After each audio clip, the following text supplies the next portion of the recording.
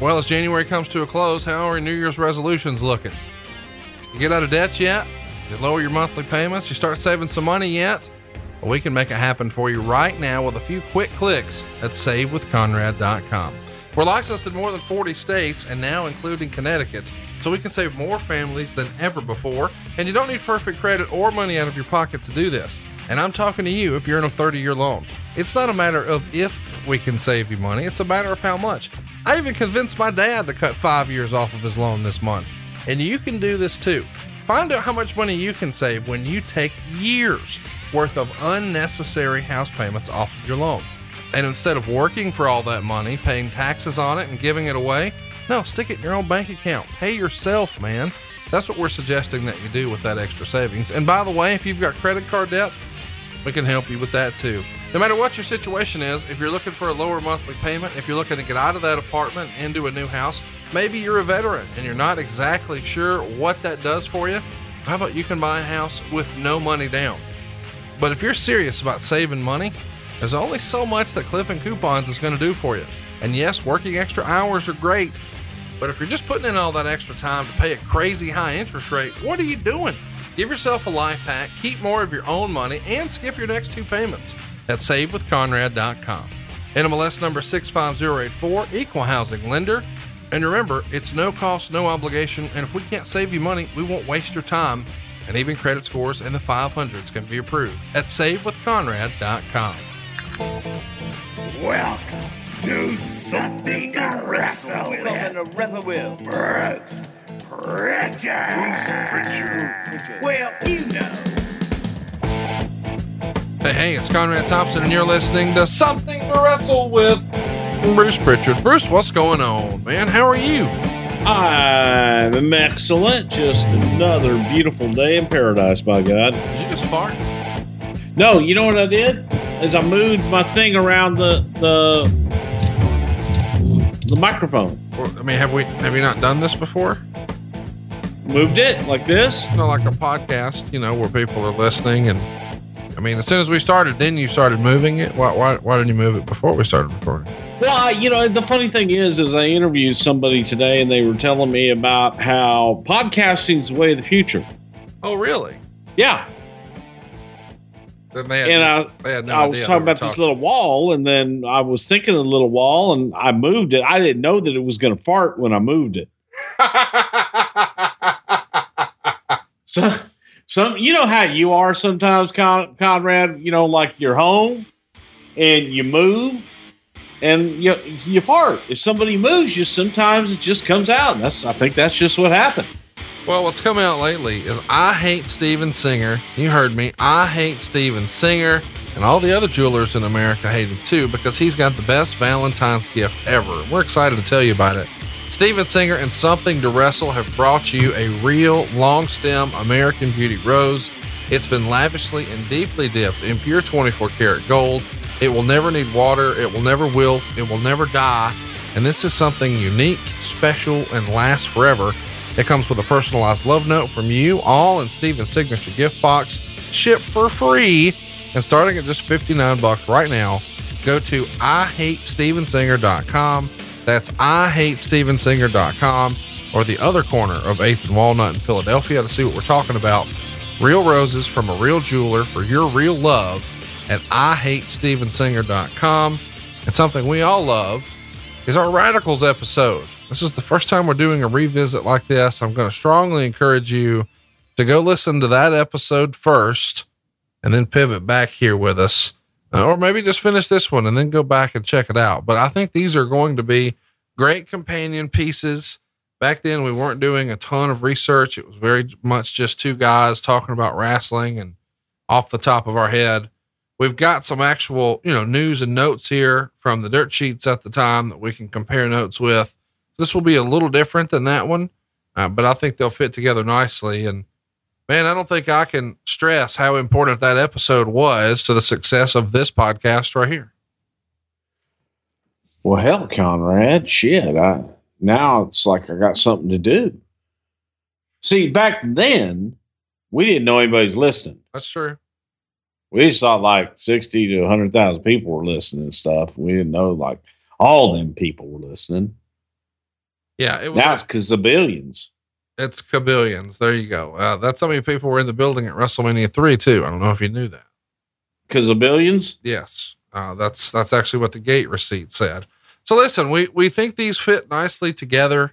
And, the other thing that fits nicely together is us helping you move your product or service. If you'd be interested in us advertising your product or service, hurry to advertisewithconrad.com, fill out the simple and easy form, and our man, Dave Green, will hook you up and get you here on something to wrestle. But there were some guys looking to get on Monday Night Raw, and on the January 31st, 2000 Raw, I can't believe this is real, but today is the 20-year anniversary when the wrestling world was shocked, when the backbone of WCW, Eddie Guerrero, Dean Malenko, Perry Saturn, and what everybody else thought was the WCW world champion, Chris Benoit, walked through the crowd in Pittsburgh, Pennsylvania, and just sit ringside on Monday Night Raw. As we mentioned, this was our 8th episode more than 3 years ago. Easily one of the most popular shows we ever did. So we're going to try to retell that same story now with the benefit of research. And I think these are great companion pieces. And what I like so much about that first episode, Bruce, is, it was you telling a story, and, that's what you've made your living in professional wrestling, telling stories. But this one has all the emotions. We got to hear you happy and sad and mad and everything in between. I don't know. There's no way we can ever really top that one, but with the benefit of the research here, I think we can have some new information. I was just going to say, my kids and my wife get to see me happy, sad, mad pretty much every day. Well, in the first show, you talked about how Perry Saturn called you the night after WCW sold out pay-per-view. And you mentioned how himself, Eddie, Malenko, and Benoit were all given their releases.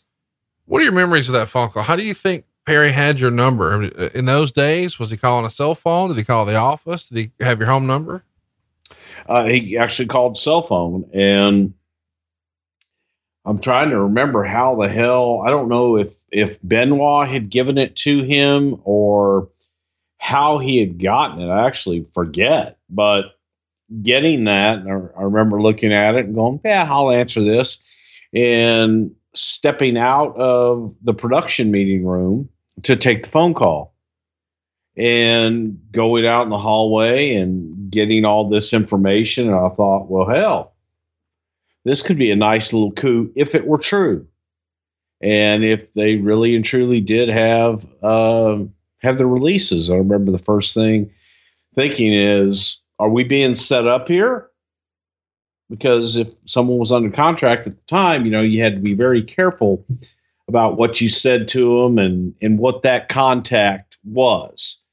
So my first spidey sense went up and said, all right, kind of prove it. Send me your release, send me a copy of it. We'll take a look at it and see if we can have any further discussion. Well, it's interesting that's how it all started, because Perry Saturn is the guy that, and we'll get to it, you saw a lot of upside in. Well, let's remind everybody, at the sold out pay-per-view, which went down on January 16th, Chris Benoit and Sid Vicious wound up in the main event. Lots of people pulled up lame for that one with concussions. Jeff Jarrett received a concussion from a Jimmy Snuka Superfly splash off the top of a cage on one of the shows there. So he's out. Bret Hart still had his head kicked off by Bill Goldberg. So he's out. So lots of folks are out. Nobody knows exactly what this is going to be. So they decided to throw Chris Benoit and Sid Vicious in there for the world title. The special guest referee is Arn Anderson, who, as we know, is a former stablemate with Chris Benoit and had his own personal situation in real life with Sid. It's even been said that going into this, because of the upheaval, I guess we should give the context of that too. Bischoff was sent home in September of 99. A month later, the Lord and Savior would come in, Vince Russo. People thought this guy's going to pull the nose up. WCW quickly loses confidence. They want to replace him. And it's decided upon by the temporary management, Kip Fry, that Chris Benoit, or rather Kevin Sullivan, should be the guy in charge of the wrestling booking. And Chris Benoit and his bunch, the rest of the Revolution stable, if you will, and some others don't think that is going to be the best idea for their career. So they're all one by one trying to find their way out of WCW. And Sullivan's solution is, let's prove that we're not going to do that to Chris, that we're not going to punish him because of our real life situation. Let's just put the fucking belt on him. So they do. But perhaps Sullivan, allegedly, according to the rumor and innuendo, tells Sid, make sure one of your legs are under the ropes when Benoit applies the move and the pinfall. So you were technically under the ropes. So either way, they put the belt on Chris. He has a big speech that night. And the next day, before the show starts, he gets his release from WCW and hands him over the belt. So now you've got an opportunity to sign the current WCW world champion, just a couple of years removed from when WCW signed Bret Hart while he was champion. Do I have that right? Yeah. But again, we weren't looking to, we weren't looking at Chris in that way. I mean, the fact that he was their champion actually kind of, we didn't care. And it wasn't, so you're the Cracker Box champion. Okay. That didn't mean anything. The talent, yes, that meant something. At least, 3 out of the 4, there was a lot of interest in, and that was more the championship meant less than nothing to us at the time.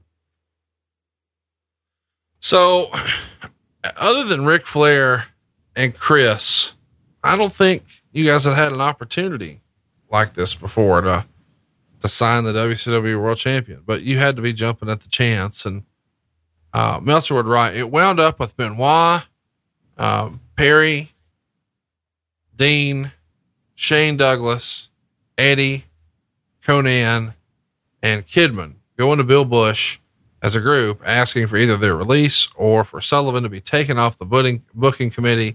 Of course, Conan is saying he speaks for Juventud and Ray. The next day, a lot of those luchadors had an opportunity, whether it was Juventud or Psychosis or Ray, to talk with Bill Bush, and none of them ask for their release, but they all say if the rest of that group leaves, they'd like to leave with them. At some point, do you, or when, or how do you get wind that this whole wave of people want to come? I guess what I'm trying to ask is, does Perry mention 3 or 4 guys, or does he mention like all 10 of these dudes? Perry mentioned specifically Benoit, Guerrero, and Malenko. And he also made it very clear that he was only speaking for those 4 guys, and that other people may ask for their release and that other people may be contacting us. But he did want to make it clear, as did all 4 of those guys, that those 4 were together and they wanted to come in together, but that there was no one else.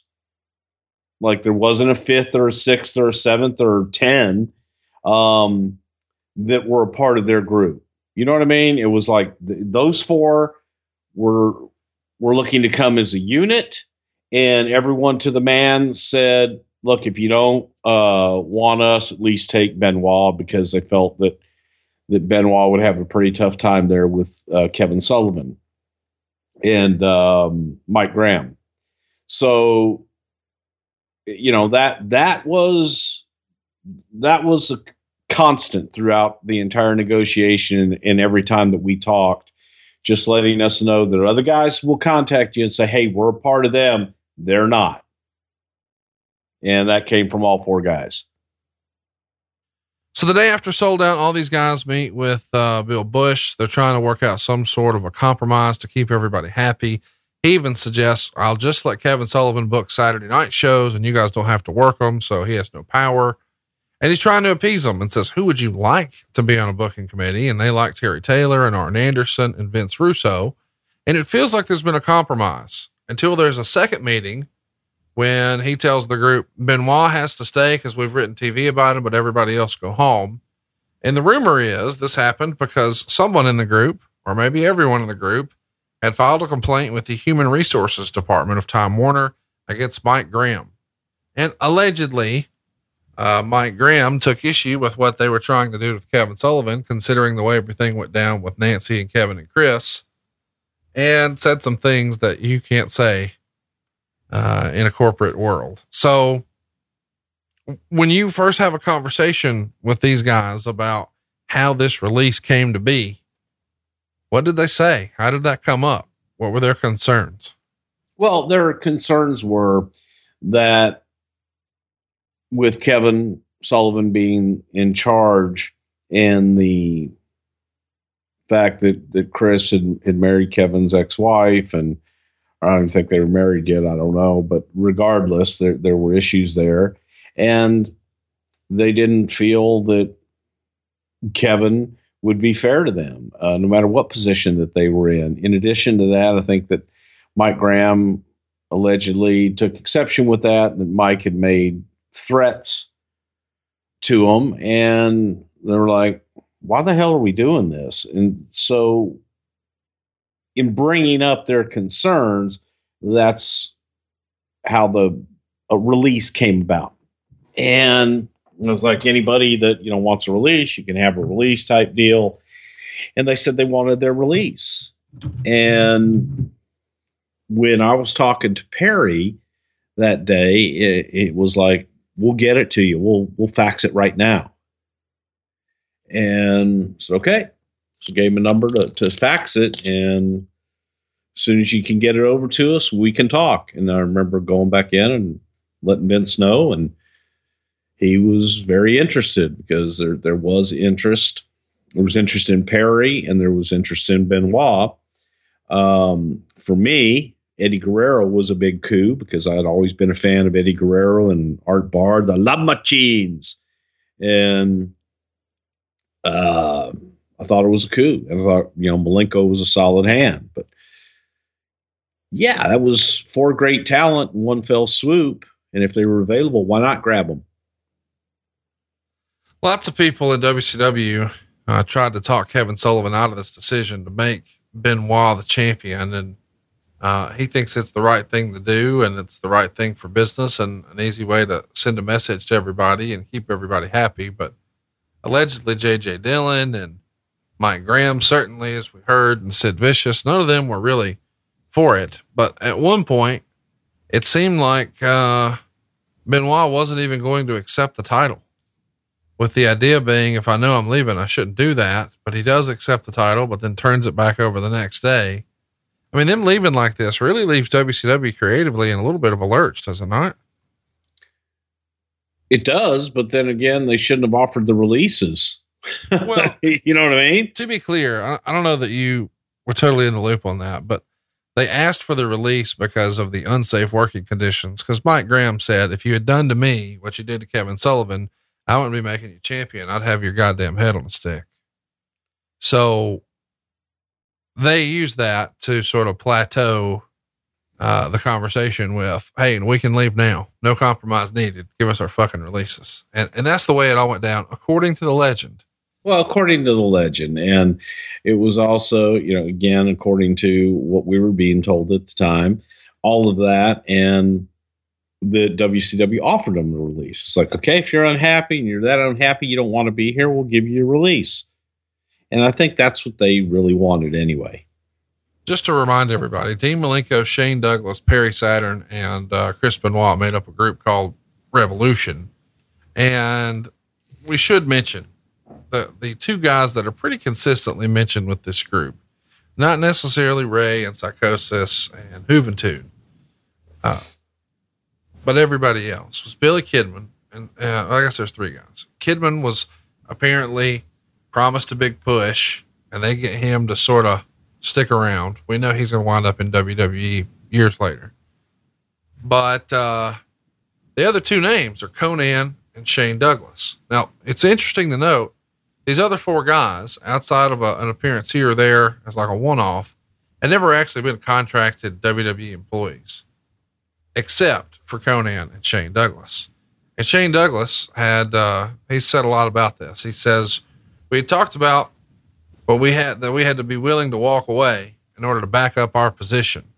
We went into Bush's office and sat down with Bill and everybody and took their turn in talking and saying what their concern was. When it came time for me to talk, a couple of guys kept butting in and started talking. And then in the middle of the meeting, Perry said to Bill, "You once told me, Bill, you didn't want anybody unhappy in your dressing room and you give anybody the release that wasn't happy here." And Bill said, "I don't remember exactly saying those words." And Perry said, No, that's what you said.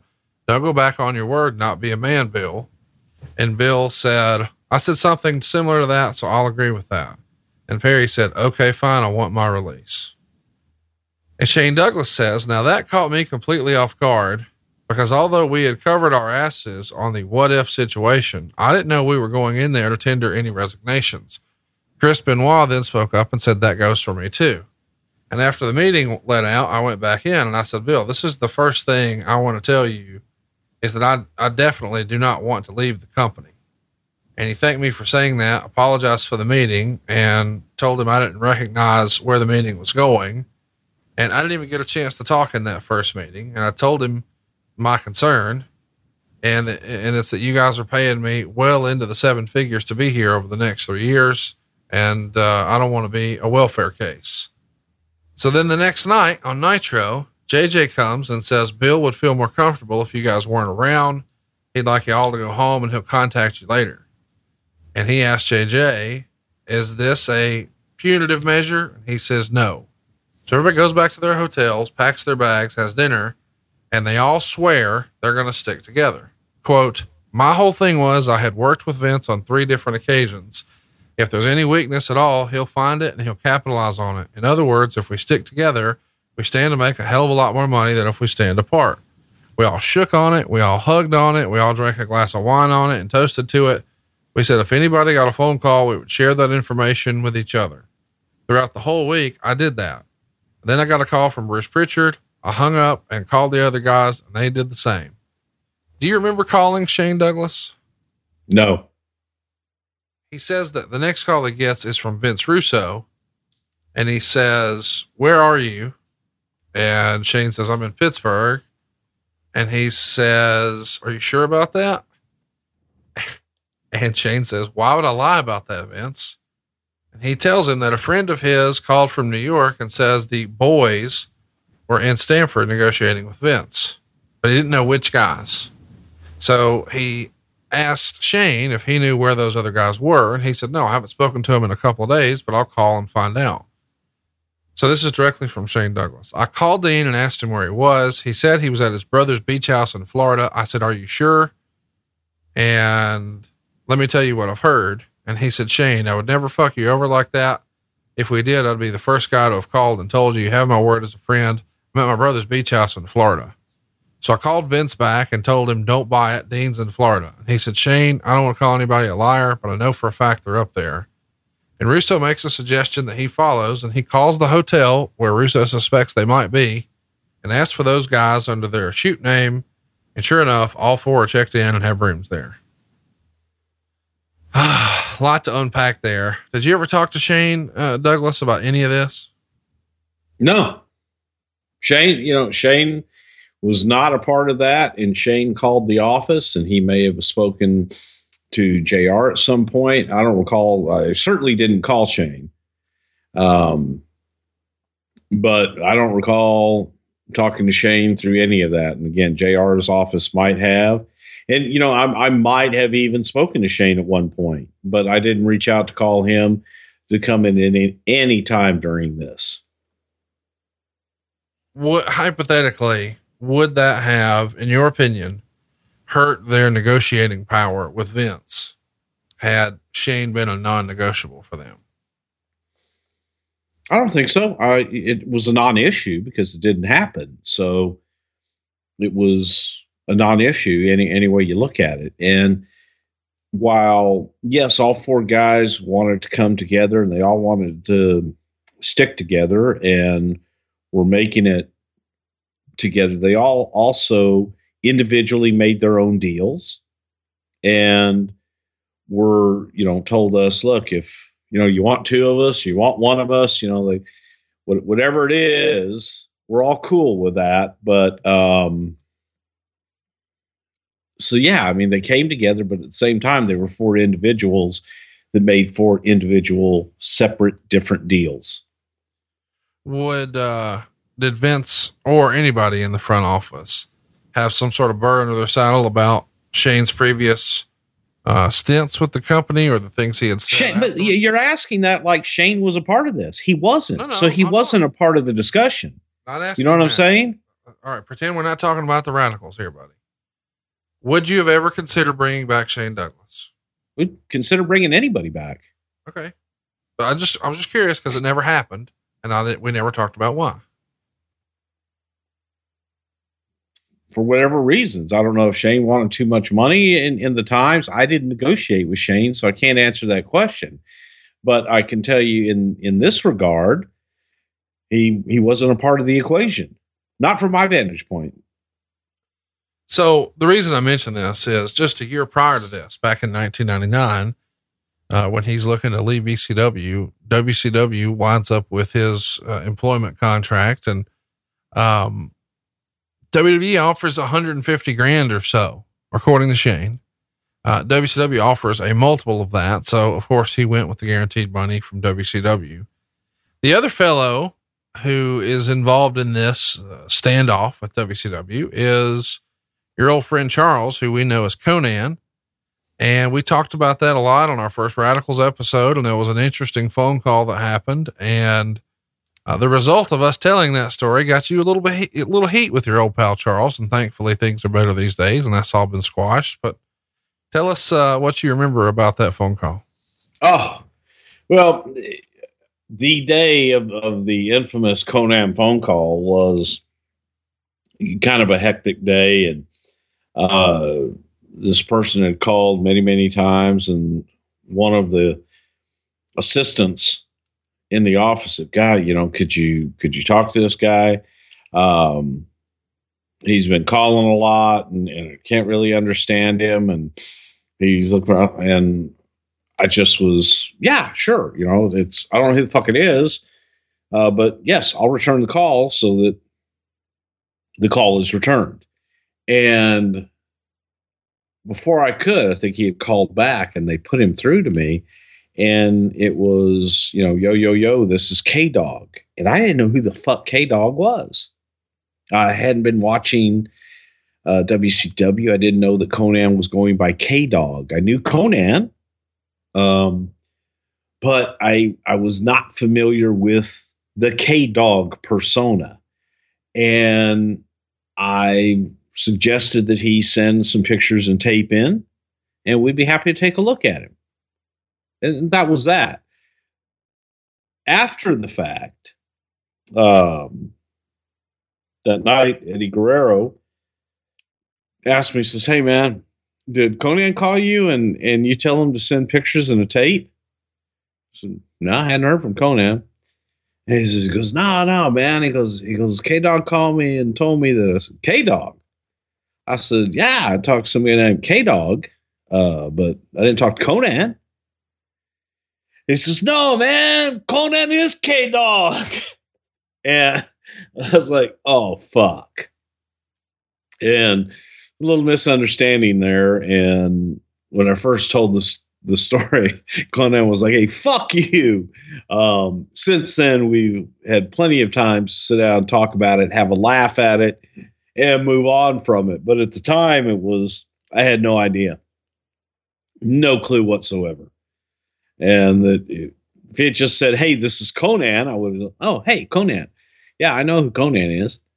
And we could have chatted, but I had no idea who the fuck K-Dog was, and thought that it was just some guy looking for a job with the gimmick name K-Dog. Send me some pictures and tape. We'll take a look. Pretty funny that's how you guys got sideways a few years ago. We should mention that Eddie has talked about the fact that, even if Vince doesn't want this group, he's already reached out to Paul Lee about potentially coming back to ECW, and he had some feelers out in New Japan just so they had something lined up. But we know none of that actually is something that we wind up needing. Meltzer would report WCW sent an unconditional release letter to Chris Benoit, Dean Malenko, Conan, Shane Douglas, Eddie Guerrero, and Perry Saturn on January 19th, thus canceling the planned meeting between Bill Bush and the group later that same day. So they're all eligible to start on February 1st, provided that they agree to not say anything publicly disparaging about WCW and agree not to sue. And those releases are signed and executed on the 25th. So Benoit, Simon, which is Dean Malenko, Guerrero, and Perry are all free to start with Titan as soon as the coming week. And allegedly around the same time, Russo comes to the office, has his own meeting with Bush, making demands of his own, either wanting a release from his contract, which had 21 of the 24 months remaining, and then wound up agreeing to stay on as a writer for the show, but not working underneath Sullivan, Juster, or JJ, just demanding that he be put back in charge of a booking position for 9 months without any interruption or interference. And at press time, Meltzer would say no decision was made about that. And we know ultimately the direction they go is to bring back Eric Bischoff and try to work with them together. But in this crazy moment of hokey pokey, not just with the boys, but with the office, did anybody bring up Vince Russo? For what? Well, just perhaps Russo coming back. No, God, no.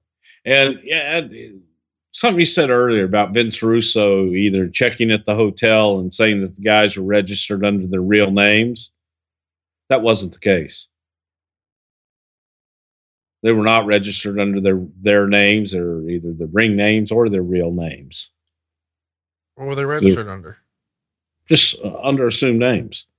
And I went down and got the rooms. So you had gimmick names that you gave the gimmick names? Joe Beavens and, Burnham Snavitz. Yeah. Matt Burns. Clint from Hershey. Clint from Hershey. So that, when I hear that, I just have to laugh at it because it's not true. How much money are you paying in interest on your credit cards every month? Too much? Too Why much. not consolidate your credit cards into one payment, a lower fixed rate, and start saving money. It's easy with a credit card consolidation loan from Lightstream. Rates are as low as 5.95% APR with auto pay, and that's much lower than the national average interest rate on credit cards, which is over 20% APR. You can even get a loan from $5,000 to $10,000, even $100,000 with absolutely no fees. You can get your money as soon as the day you apply, and Lightstream believes that people with good credit deserve a better loan experience. That's exactly what they deliver. I got to tell you, man, I'm a big fan of this. I've used it. And don't take my word for it. Check out this real customer testimonial here.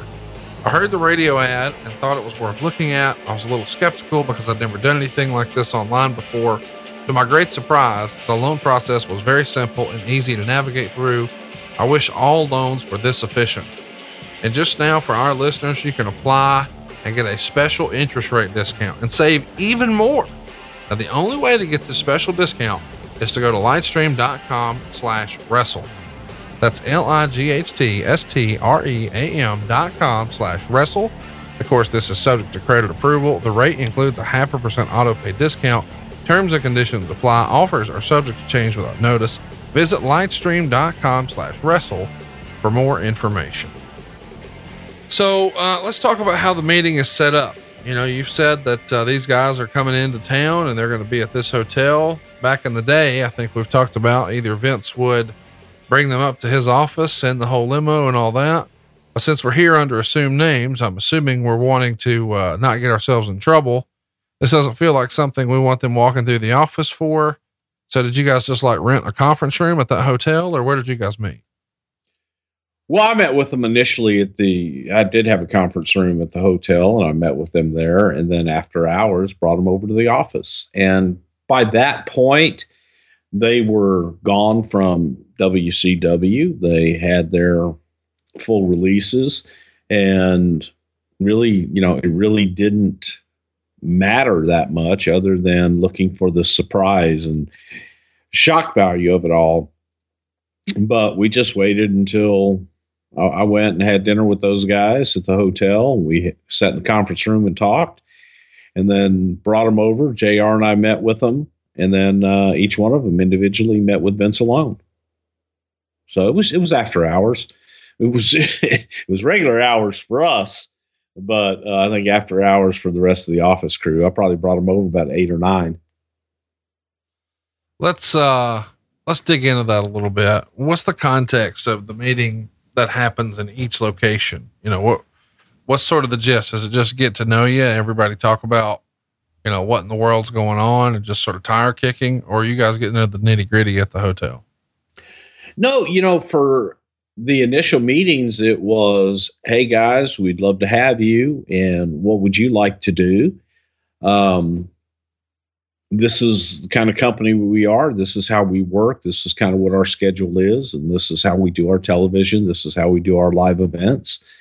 And kind of a free meeting, a get to know you. Out of the group, the only one that I really knew a little bit was Benoit. Now, Eddie and his brothers, Hector and Chavo, I was very close with. So had a little bit of an in there on the Guerrero side of things, but didn't know Dean, didn't really know Perry that well.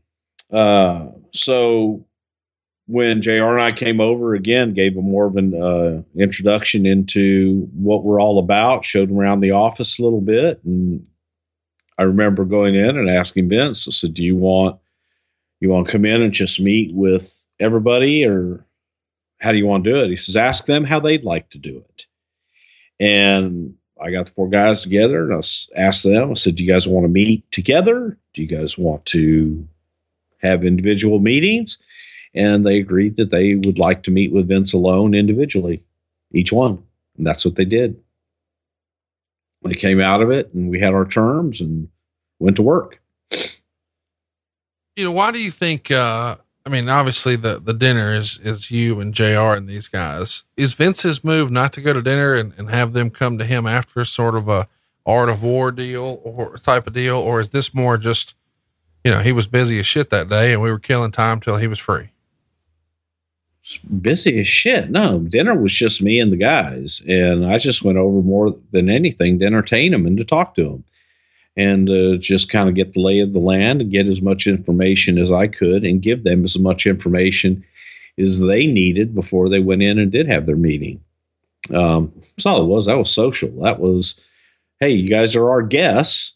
Let's have something to eat because it's going to be a long night, and take it from there. But doing it later on in the evening was for ease of everybody's schedule.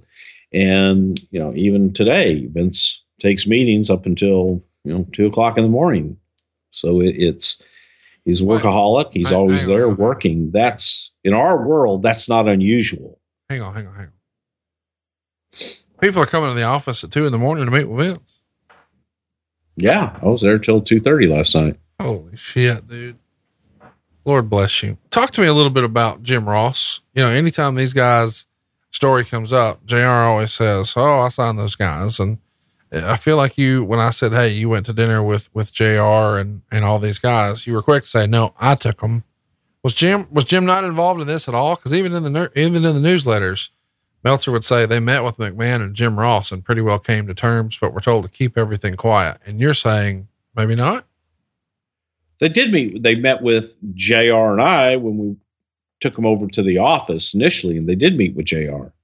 But the terms and all of that was done one-on-one with Vince. I wasn't in the room and JR wasn't in the room. JR and I sat out with the other 3 guys, bullshitting with them one by one. And afterwards, briefed by Vince, here's what we're going to do with each one.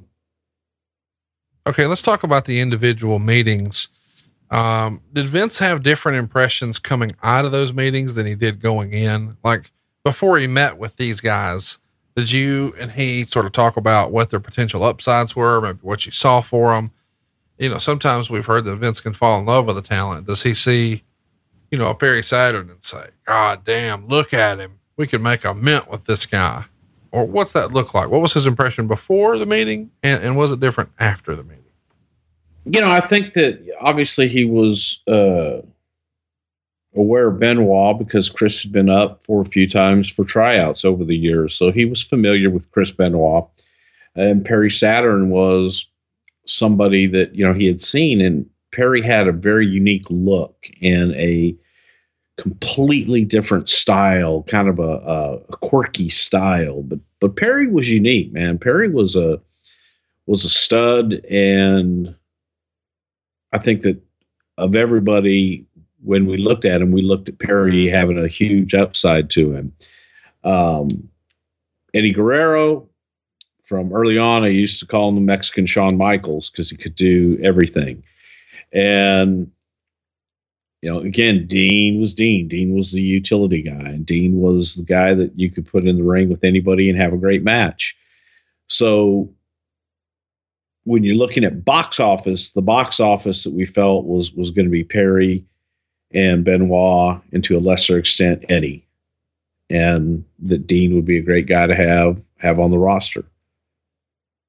But yeah, I that was the extent of it. And yes, we talked about Vince, and we gave our opinion on what we thought the pros and cons of each guy were. And when the one thing I had to laugh at the most is the first time when Vince met Eddie, and we walked into Vince's inner office, and he looked at me and says, "He's so tiny," meaning Eddie, because he was, Eddie wasn't the biggest guy in the world, biggest fight in the room, biggest heart, but yeah, he just wasn't the largest guy in the world. Talk to me a little bit about, these meetings with Vince. These are legendary. We've heard about them for years.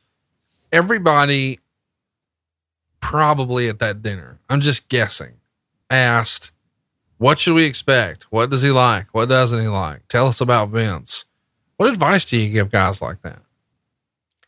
Be you. Just don't bullshit him. Be you and lay your cards on the table. Make your ask. I gave them the exact same advice I give everybody in life. If you start off your negotiations and you don't ask the question, the answer is no. Until you ask the question, the answer is no. Because nobody answered yes to a question that they weren't asked. And I just said, you know what? I mean, put it out there on the line. He's going to make the determination as to what we can afford to pay you on your downsides. I explained the downside guarantees to him and what have you. But Vince, at that time, with certain talent, Vince made the deals. It was up to JR and myself to, go to the lawyers and get it all done. But Vince made the deals. Vince is the one who agreed to the money. Vince was the one who agreed to the terms. So for a talent to come in at that level, they had to, they had to go through Vince and figure that out. So for them, I just told them, look, just go be you. Tell them who you are. Tell them what your passion is. Tell them what you want to do. He'll tell you if you can do that, and he'll give you the magic wand, tell you to wave it, and then you tell him what you want, what you see. Then the cards fall where they may. So these guys go in one by one. I'm assuming they're all just sort of waiting and bullshitting in the lobby. Are you and JR hanging in there with them, or do you just drop them off and get the fuck out of there? No, they're hanging out in JR, my old office. And one by one, they go in and meet with the wizard. When they come out, is it almost like you've been in the principal's office? Hey, what happened? How did it go? That type of deal? Just, were you happy? Everything good, and so on and so forth. That was it. And we didn't, I didn't discuss terms with anybody that night other than Vince. And he kind of said, here's where we're at, and we'll bring them all on and take it from there. So obviously you guys aren't typing up contracts that night, but Vince at least goes over the broad sort of bullet points with each talent. Like, here's roughly what I need from you, and here's roughly what I'm willing to pay. And they go back and forth like that. Yeah. So how soon after the meeting do you guys get contracts drawn up and everybody signed? Pretty much the next day. So got it out to everybody. And I don't think that we had to deal with, I don't think any of them had agents, which was nice. We got to deal directly with the talent, and it was a pretty fast process. So do they all sign before they leave, or do you guys FedEx it to them or fax it to them or whatever? No, they went home the next day. So we just got it all to them, and it's normal business. Meltzer says all have been asked to work a storyline publicly that they were leaning towards going to Japan and that they had been lowballed by the WWF and negotiations fell apart. Originally, the company wanted them to keep negotiations secret, but word of them going to Connecticut leaked out, which is where the negotiations falling apart storyline was created. Malenko even went so far as to do an online interview saying he was going back to New Japan and was still denying, even to people who thought they were his friends, ever meeting with the company. And Meltzer would say this story in many ways is reminiscent of what has become the quote unquote new work in wrestling, which is providing inside information, both true and false, and having it mixed up together with enough truth shown in to make people believe the false true might be true as well. And largely designed to get. Is he describing his own dirt sheet, which is false, but because he guessed something right, that it must be true when he's just making it up? So you guys didn't ask them to not admit that they had signed? I didn't know. Who do you think would have suggested that? I don't know that anybody suggested that. I think that that's probably something that people like to keep their business private and feel that it's nobody's business what their business is, and choosing not to share that information. You know, the entitlement of some people that think just because you're a public figure that you have to disclose everything about everything that you do is not factual. Some people choose to be private about some things. These guys chose to be private about it and didn't want to get it out. So I respect that. Hey, listen, for whatever the entitled people think that they should know, well, then that's their own problem they got to deal with. I'm not arguing any of that. What I do want to ask though is, from a creative standpoint, when you guys are having them sit in the crowd and they're doing so on January 31st, and technically they're free to go to work here on February 1st, you kind of want to make it look like they're a surprise and what are those guys doing here and all of that, right? I mean, if you just come out. Absolutely. So there's nothing wrong with them, quote unquote, keeping kayfabe, saying we're going to New Japan, because they want their arrival to be a surprise. It's part of the storyline now. And again, that's their choice. But for us, they weren't legally, but nothing stopped them from, coming and enjoying a show. I've always loved that workaround. What other plans were discussed for their debut? Was it always to be done as a group and in the crowd, or did you guys kick around other potential ideas? We did kick around other potential ideas, but thought that the four of them coming on, the four guys as a group, kind of is the hell's that word I'm looking for? Faction? God damn it. Faction. Thank you. Coming in as a faction was kind of cool, coming from the other guys, the other group. Now, four guys are coming over from there. One of them had last been seen as, the champion on the other channel. And for them to come in as a group had more impact than individually coming in and coming up with four different stories. So let's bring them in as a group. And then from there, we would kind of figure out where each one of them are going to fit in the whole landscape. So it was, you had them and it's like, okay, we can make an impact with all four of them. Let's do it. And then we'll figure it out from there. It's interesting to think what could have been. Let's talk about what actually did happen. January 31st, 2000 goes down at the Civic Arena in Pittsburgh, Pennsylvania. we've heard before that sometimes you guys would tell the talent to come over later, or you would hide them in a bus so nobody in the back saw them. What's the plan with these guys? Do you remember? Oh shit. For these guys, I think we kind of kept them hidden and then sent them in through the front door and here's your tickets and come on in. And those that knew from our end. But it was, it was trying to keep it as real life as you possibly could. So the less people that had to know, the better. I don't know that that's necessarily the best way to do business sometimes, but when you have people that are intent on, spoiling surprises for people that, want to watch TV shows and things like that, then, you go to those extremes. And sometimes I think there's too much credit given to that world. Let's talk a little bit about, sort of the rest of the locker room. How are they received when these guys come in? I mean, obviously at this point, the quote unquote war is well in hand. WWF is just dominating WCW at this point.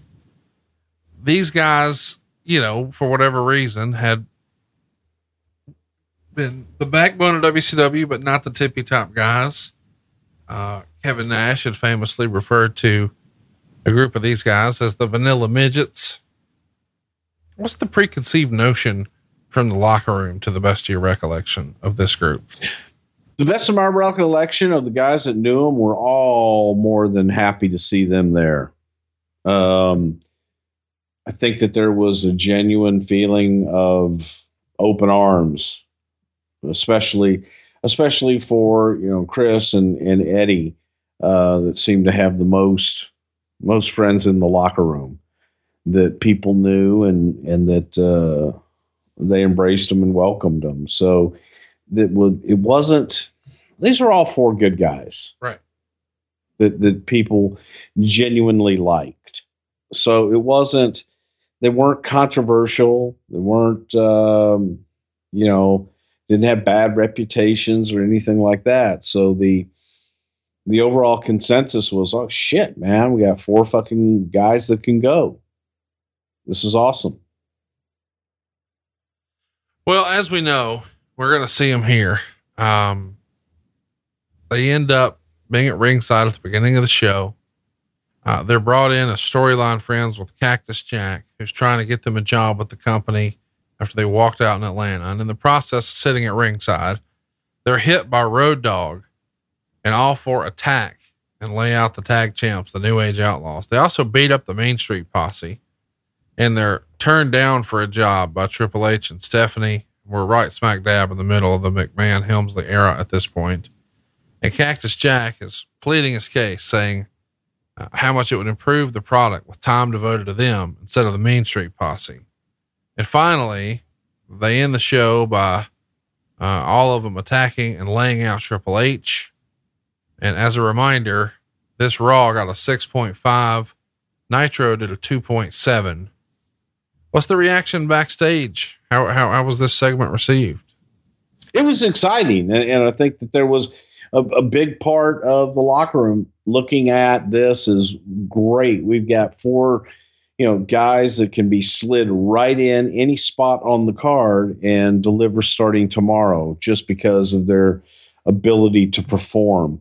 So overall, I would say it was excitement, and there was excitement from them and excitement from our locker room of these guys coming in and saying, all right, this is going to be some good shit. We were pleased from a creative standpoint. I'm curious, how you've told us before that you really fell in love with Eddie Guerrero here, and that, maybe Benoit was most on Vince's, radar. Do you know who Pat favored? Did he see somebody in this group and say, this is the star? Yeah, and Pat wasn't really even that involved at this point in time, so I really don't remember. During this time, it was the writers had come in, and we had them involved, and JR and I were doing talent relations during this time. So, Pat had retired from the company. Pat came in and did different things from an agent standpoint, did TV and things like that. But as far as him weighing in on talent, he wasn't in that position anymore. Well, I just know, even though he's not in that position now, he'll talk your ear off about how great Dolph Ziggler is, and et cetera, et cetera. He's got his favorites. And I just didn't know if one of these guys was really on his radar. I mean, Pat liked them all because they were all workers. Right. And so, I mean, the fact that they could all go and have great matches in the ring, that was attractive to everybody. Messward, right? It's believed that Benoit received in the neighborhood of $400,000 on a downside guarantee, and the other three in the $250,000 range. It really isn't a major issue this year because WWF business is huge and there are no signs of it not remaining that way. Virtually every wrestler this past year earned significantly more than their downside. In the case of all four, the downside figure would be significantly less than what they earned in WCW. So once again, Vince McMahon has sold the old, you'll make more with me. And, it clearly works out creatively, for Eddie Guerrero and Chris Benoit, and arguably the other two as well. But in a traditional sense, it's pretty uncommon to think of guys, going from a guaranteed contract to take a contract for less money. Is it not? If you believe in yourself and you believe in what you can do and you have an opportunity to do it, all of them made more money than they were making in WCW. Well, there you go. So they realized their potential and were able to go out and do it. So it was a good move on everyone's part. That's what always, someone in your game. All right. When you're talking about mortgages and things, do you want the salesman that says, yeah, you know what? I'm comfortable with what you're going to pay me monthly, and I'm good with that. Or you want the guy that says, you know what? You don't have to pay me fuck all monthly. I want to earn it. Just give me a higher commission on all the mortgages that I close. Sure. You want the guy that wants to go out and close mortgages, make money for you and for him and or her. So in that case, someone that has confidence, or the guys that just want to sit back and collect a paycheck every month, that's the same amount. Okay. That takes care of heating. That takes care of the water. That takes care of my mortgage. And check it off and go, okay, well, I did as little as I had to do to earn that money. You want someone that's going to go out there and say, let me have the ball or fight for it,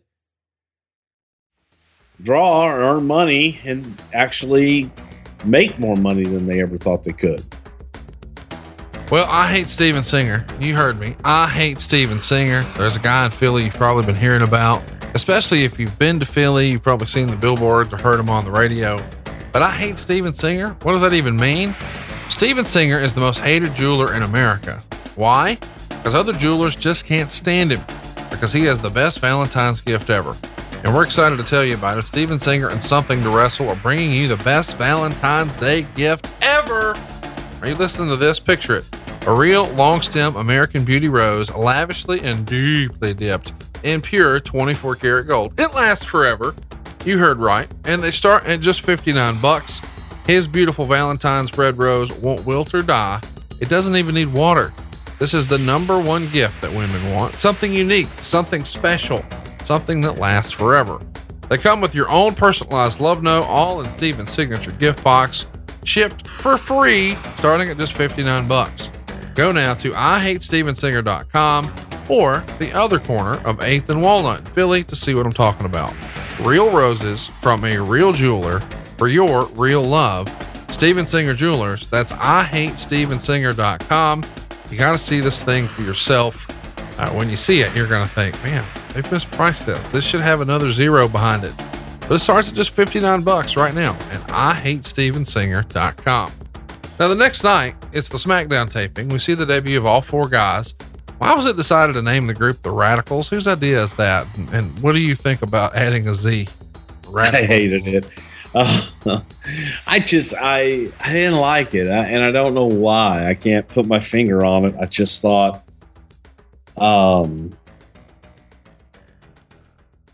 they didn't need it. Just let them be Eddie Guerrero, Perry Saturn, Chris Benoit, and Dean Malenko. No. Tell us what your group name should have been. You have hysterical bad names, so I'm sure you can think of one. The Four Dudes with Attitudes doing skateboards, cowabunga. I don't know. But it was like, this is a radical thing, and this is, tied to Mick Foley, and by God, there'll be radicals. Who were the guys? We went back into wartime and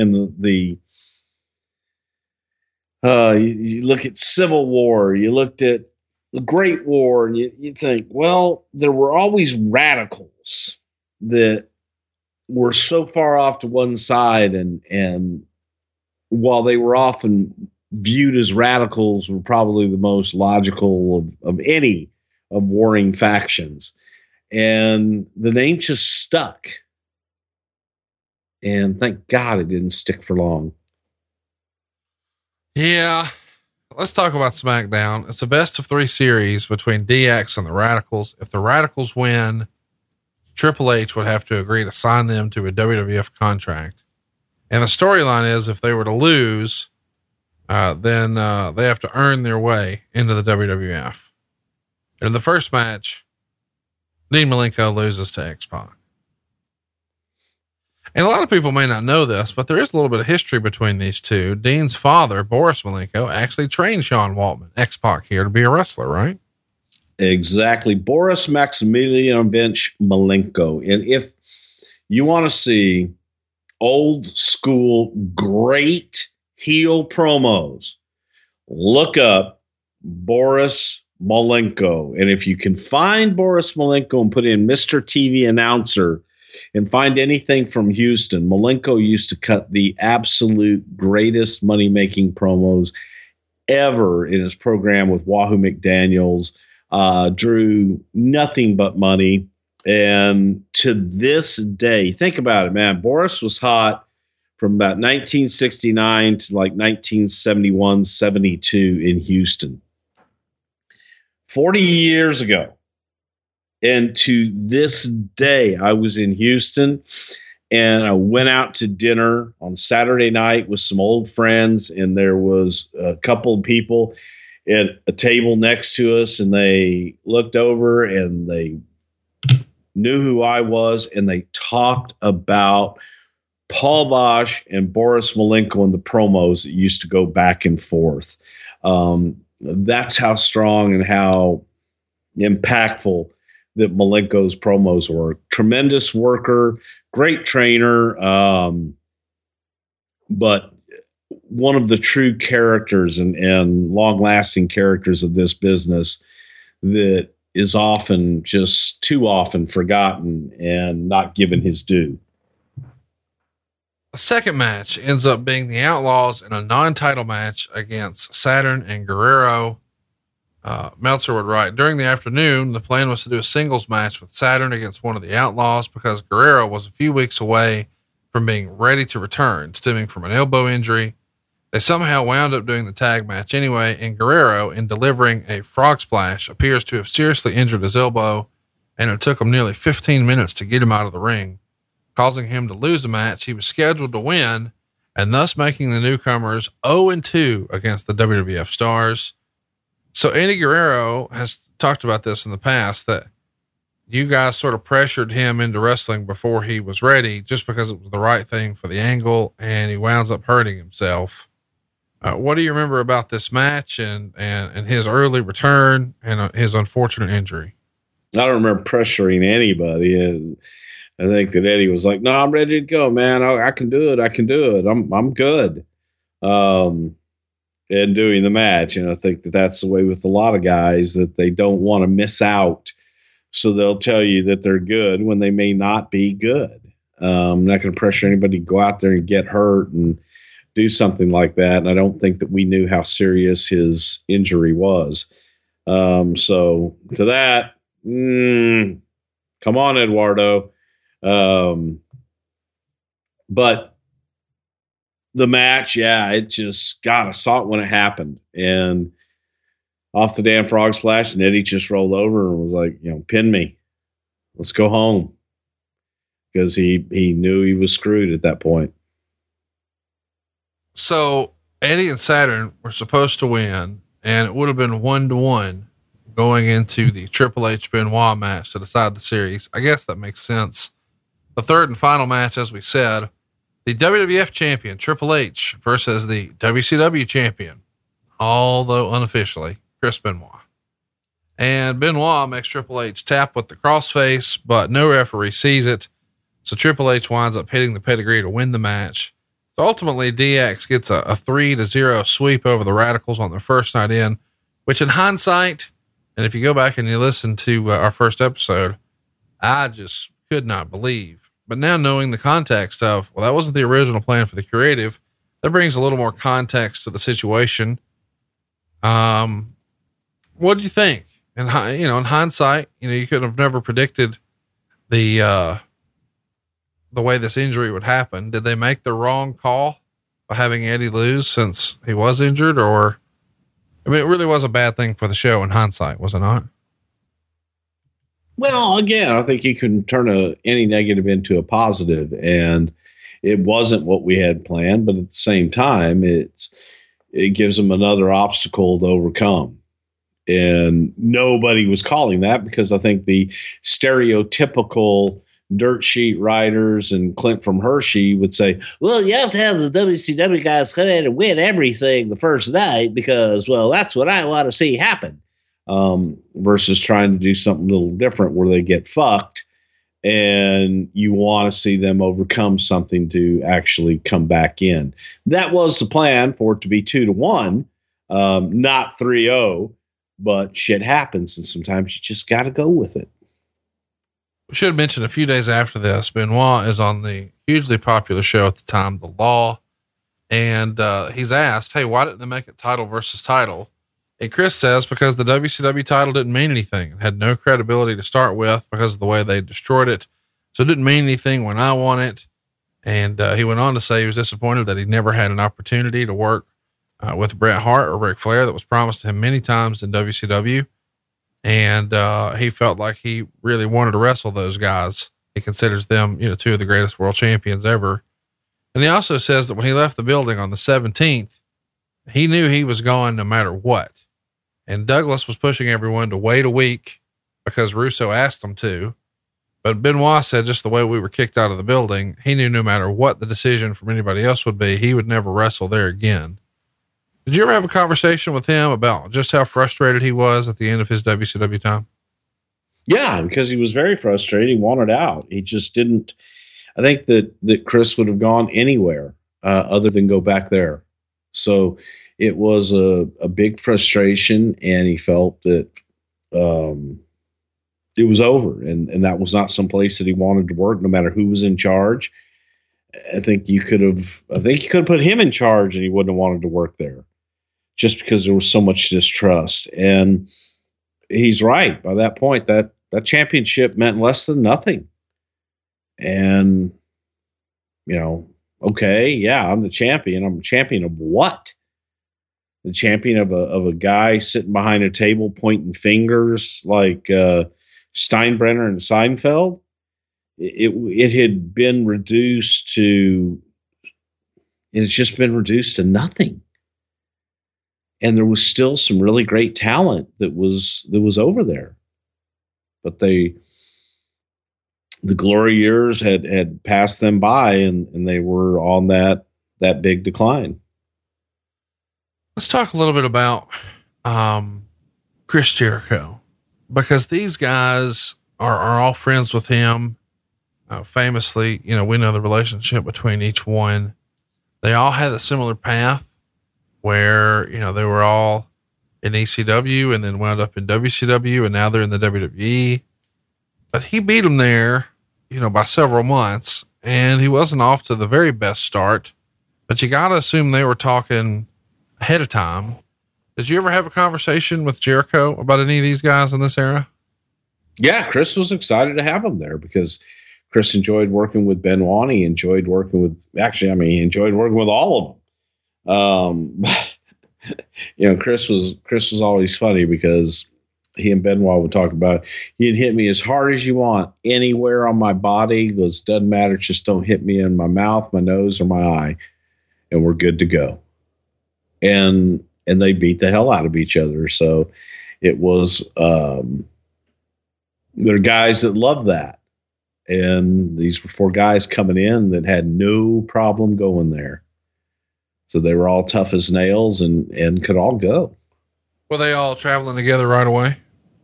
Yeah.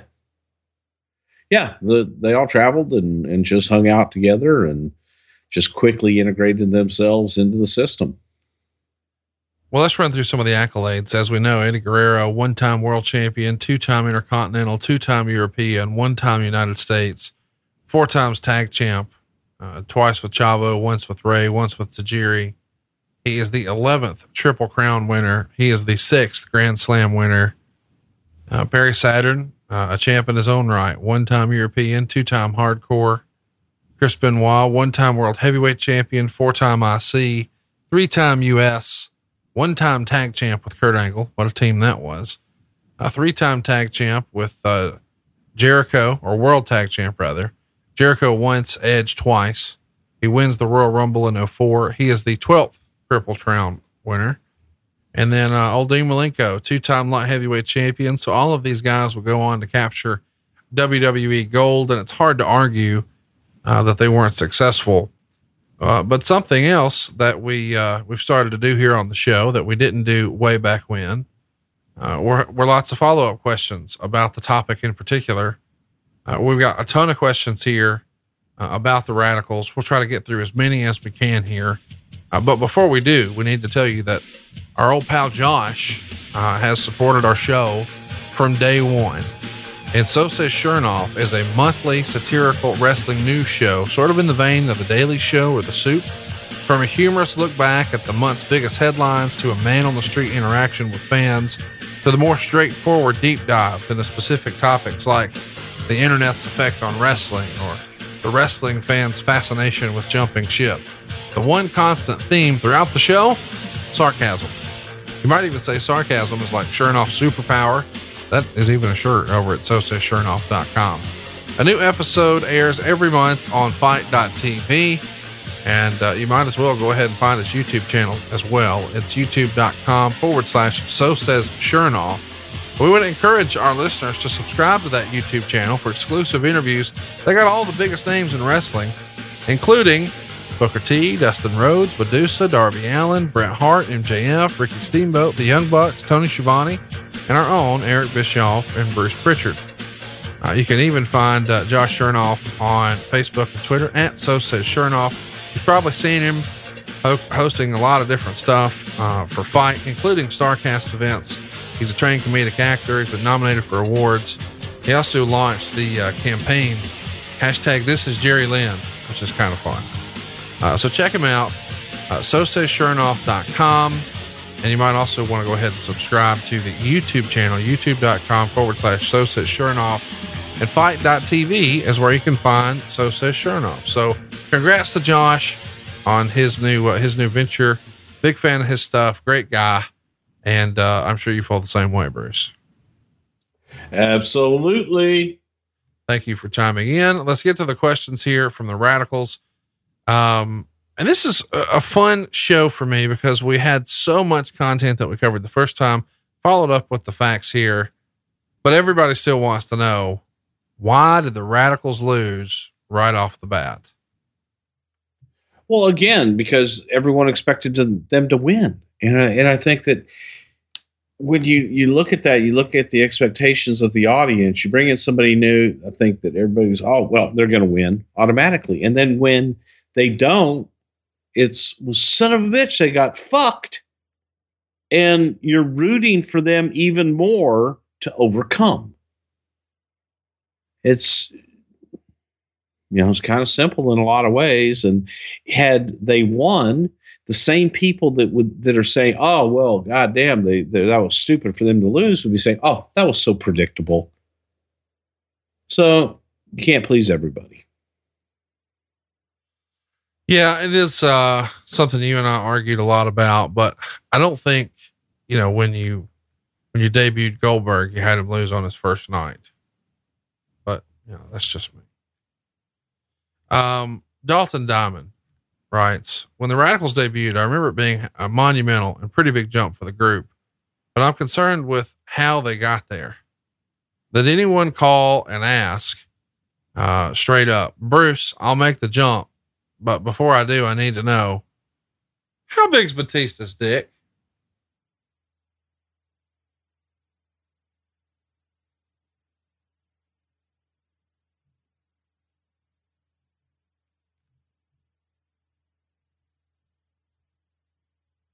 James writes, in the original episode, Bruce said that he thought of Saturn as the number 2 guy. That didn't really come to fruition, well, never mind. He too wants to know about Batista. But Matt Shanks has an interesting question. He wants to know if anybody else comes up in these conversations with these 4 guys. Does Rey Mysterio, his name, enter the conversation? You've told us, that for whatever reason, Shane never came back. That's a non-answer. You told us about the phone call with Conan. You told us about these 4. What about Ray? Did anybody have a conversation with Ray? Did he come up at all? Not at this time, no. And there were so many rumors out there, and I think there was a lot of bullshit. And Ray was one of those that had a pretty good, solid deal at WCW. That, man, he probably would have been a fool to leave at the time. He had a great deal, and he had a nice gig, and I don't think that would have behooved Ray to have left at that time. Does the differences in the locker room come up? I mean, they obviously don't know what the culture of the WWF locker room is. They know what Jericho tells them, but maybe nothing more. Does the sort of quote unquote toxic culture of the WCW locker room really permeate the conversation and just dominate their motivation for leaving? I don't know that it was necessarily the locker room as much as it was the management and where they had been placed in the overall scheme of things. To them, it was all about, will I be given a fair opportunity? So they didn't feel they had a fair opportunity in WCW and just wanted the chance to shine and show everybody what they could do. Bad Money Slim wants to know, how fucking ugly were men's dress shirts at this time? Don't tell me you didn't like those, man. Perry Saturn's see-through shirt and shit. Come on. Well, the Perry Saturn shirt and the Chris Benoit shirt, these are both directly out of your closet. I have it on good authority. Goddamn right they were. Tell everybody your favorite shirt maker, because you wear some loud shirts. And I have some of them too, but you're a big fan. The fuck's his name? Robert Graham. Robert Graham, yes. I got shoes. I got Robert Graham shoes too, purple ones. That's I look like Cal from Modern Family.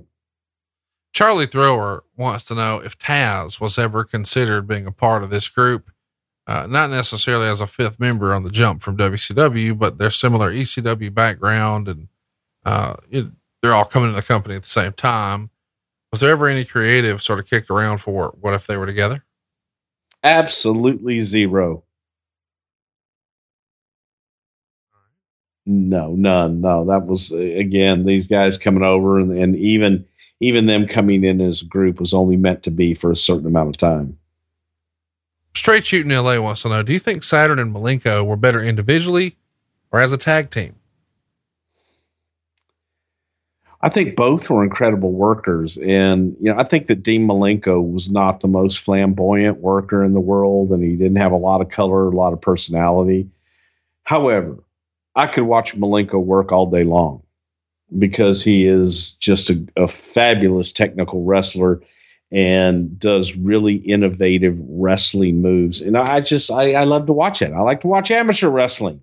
So when you look at that, I think that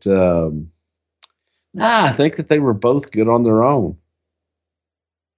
Interesting question here from Tony. With hindsight being 2020, would you have booked this differently for their big TV debut? Perhaps like a group jumping and making an impact like we saw with Nexus or the Shield in recent past? No. Hindsight being 2020, I don't know that it would have changed a thing other than Eddie not getting hurt. I think I asked this a different way before, but a wrestling historian writes, who did Vince McMahon like the most out of the four after meeting him? We know he paid Benoit more, but does he still think that Benoit's still going to be the tippy top guy? Does he still like him the best? I think he liked Eddie the best. Okay. After meeting them, because personality wise, Eddie turned on the charm, and I think that he walked out of there thinking, Eddie's my guy. Fun question here from Mike Boland. How would this angle have looked had you actually brought in Conan and Shane Douglas? Would you have done the same type of debut or something different? You know what? I don't know that it would have been as impactful if we'd brought in more people, because now you're spreading that spotlight out. So I just don't think it would have been as impactful. Concussed Jones writes in, did it piss off Perry Saturn? Easy for me to say. When The Rock did that great promo saying he would knock that crooked eye straight. When The Rock is going off and saying things like this, I assume that's something they get, they talk about beforehand, right? Or is it just, hey, let's see what we can do? No, they've got a pretty good idea. And again, that's what makes the shit real and good. Fernaccio writes, were there any plans to change the names of the four Radicals or give them a gimmick, much like you did when you named Kerry Von Erich the Texas Tornado? Or perhaps you could have done the Canadian Crippler instead of Chris Benoit? No, I think that it was so fresh, and each one of those guys, they did have an identity and had an identity. So they were the exception to the rule. Lots of people have posted this before, but I'll ask it here. In either late 95 or early 96, I think it's 95. In fact, Chris Benoit had a tryout with you guys, and he was even managed by Ted DiBiase. Why didn't it work out for him to come back then? Why didn't it work out for him to come back or to start then? Why did you not sign Chris Benoit back then? I think that Chris was looking for something different back then, and Chris felt that he wanted to go to Japan and he wanted to do other things still at that time and didn't want to be full-time with us. And I don't think that Chris, had less personality back then. So it wasn't a really good fit. Andrew wants to know, I have to imagine that Jericho was over the moon when he found out a whole roster of his friends are coming over, especially with the early rough ride he had at WWE. Do you remember how he found out or what his reaction was? Everybody found out the same way when they showed up. Jay Ahola wants to know, when Flair and Arn came to the company in 2001, was there ever a discussion of putting together a version of the Horsemen, since you now had Malenko and Benoit there as well? No. So I never considered Benoit and Malenko Horsemen. To me, the Horsemen was Flair, Tully, Arn, Ole, and JJ, and all except Wyndham in that group. But any other version of that is so watered down after that. No, God, no. Brett Barr wants to know, were any other members ever discussed as joining the Radicalz? No. Let's talk about 2000 here. Jim would write, in the fully loaded and unforgiven 2000 main events, Chris Benoit was given the title before the matches were restarted, and then The Rock retained. Was there a plan to put the belt on Benoit in 2000? Was this just to test out crowd reactions? Did what? You did like a dusty finish with Benoit winning the championship, and then you didn't go with him. Was it to just test crowd reactions? Was it, we've heard before that Vince likes to test people too. Was it on TV or was it? These were pay-per-view events for $29.95 on Sunday evenings. Really? Yes, sir. You have to call your local cable provider. Why the hell did we do that? What the hell was the name of that thing? Pay-per-view. God damn, I don't even remember. I don't remember that at all. Murphy writes in, was there ever a consideration to give them a mouthpiece? They may have lasted longer as a group, as Eddie was still not a top guy, and the rest were relatively weak with the mic at that point. Mick Foley was kind of their mouthpiece in the beginning. I mean, but I know you guys weren't necessarily in the manager business, but would it ever even be considered for a group like this when you know you've got great talent and it's a big group and it's a coup? Goddamn, we're Slick when you need him. Not as baby faces. I think that it was almost, okay, guys, if you're going to make it, you're going to have to develop personalities on your own, and let's give them a shot. Maybe it was just that they didn't have a shot at WCW. The big question I've always had about this debut is, why not the Royal Rumble? You know, we know that the Royal Rumble happened on the 23rd. You met with them ahead of time. It would have been something you would have had to work very, very, quickly to pull off. But in New York City, man, the place would have went fucking bananas. Did you just think you had too much stacked in there already with, such a super card? And there's lots of great stuff on there with the Hardys and the Dudleys for double tables, and, a brutal match with Foley and Hunter and Taz's debut. Was it already too loaded? Did you think it would take away, or did you just not have enough time to really make the deal come together? We didn't really have enough time. Plus, we felt that it would be more impact doing it on television. I think some people would have looked for it and would have gotten lost and not had the same impact if you had done them in the Rumble.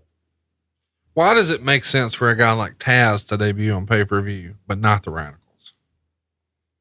Different situation. Taz wasn't coming over. It just was a completely different situation. We had been able to do vignettes on Taz, and there was a tease and a rumbling. I don't know how much you're going to want to answer about this, but it's literally every other question. Buffalo Phil probably asked it the best way. Pretend Vince isn't listening. How does Bruce really feel about WWE erasing Benoit from history?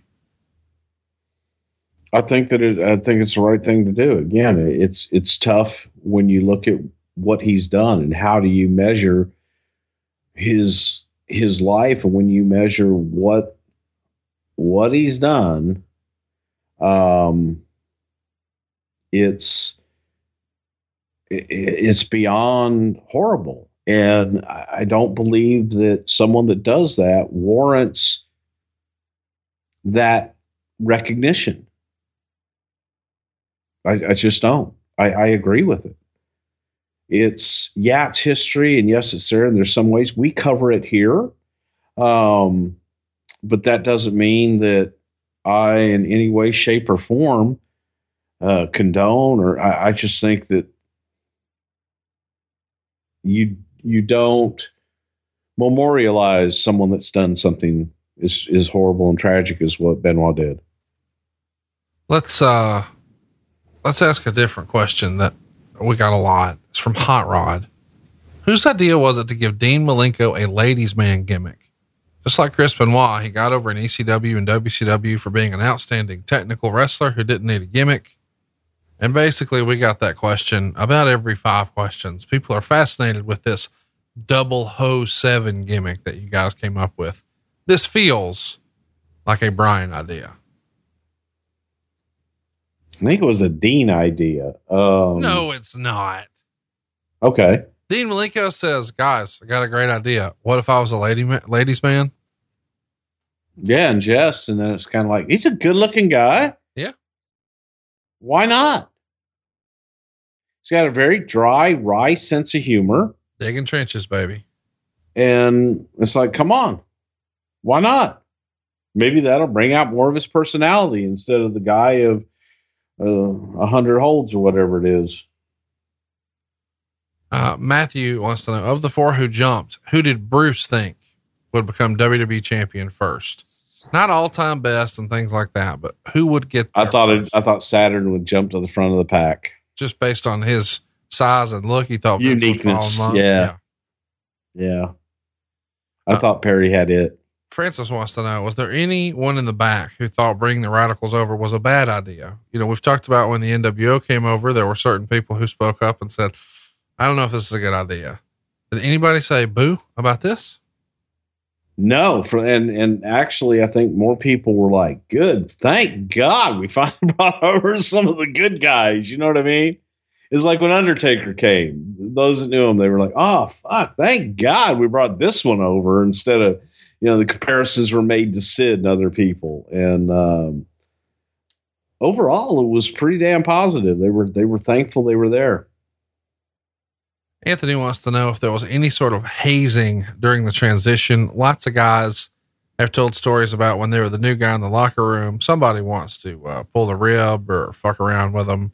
We've heard some stories, even guys like Jerry Lawler, where they would shit in his crown and things like that.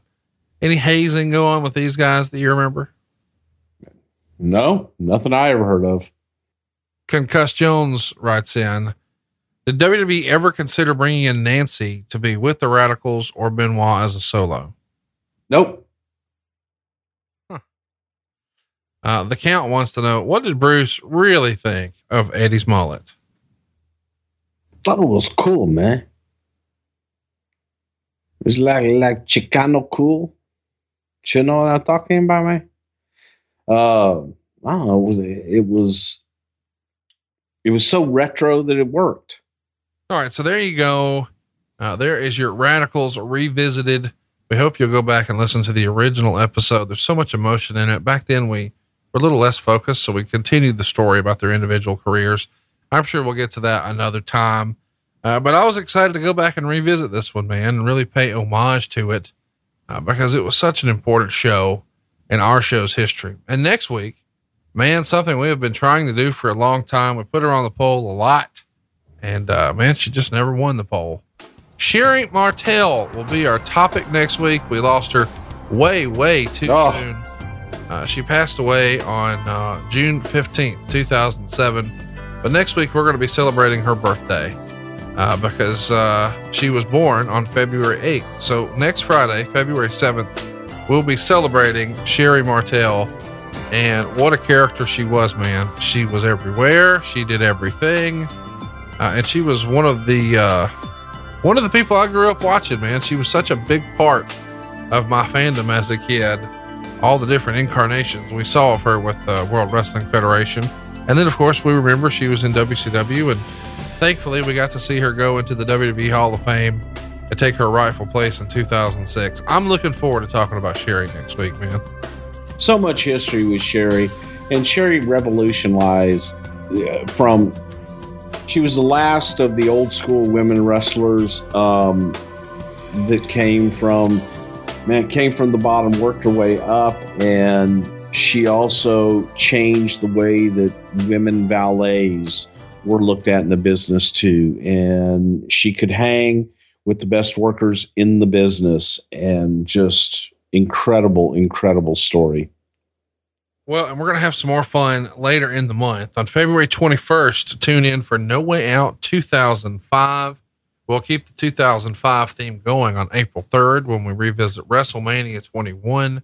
And then on May 1st, we'll be back at you with Backlash 05 as we continue to march through what is going to be another great year on Something to Wrestle. If you haven't already, go support us on YouTube.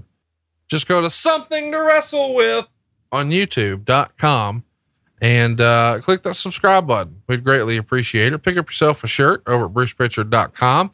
If you'd like to hear your product or service promoted here, just go to advertisewithconrad.com and stay tuned. We've got some more fun stuff planned for you this year. But before you get out of here, you need to make Valentine's Day easy. It's a breeze, and it doesn't get any easier, any more impressive, or any more affordable than IHateStevensinger.com.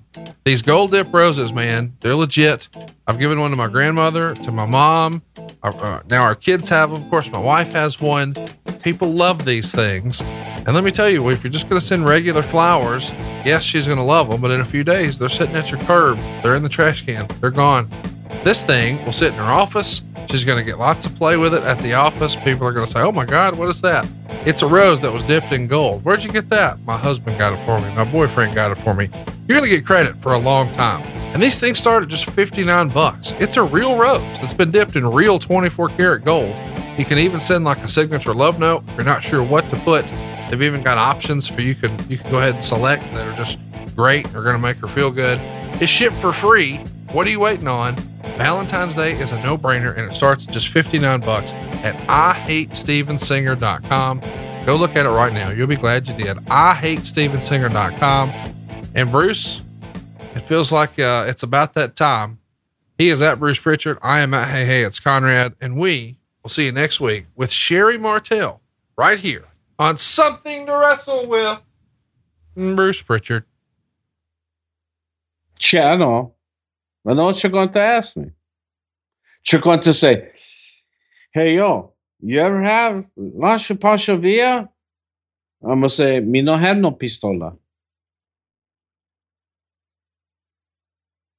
Is that it? Are you done? That's it. I'm done. Hey, everybody. This is Dan Bespris, host of Fantasy NBA Today, a daily fantasy basketball podcast. We cover every box score from every game, every day.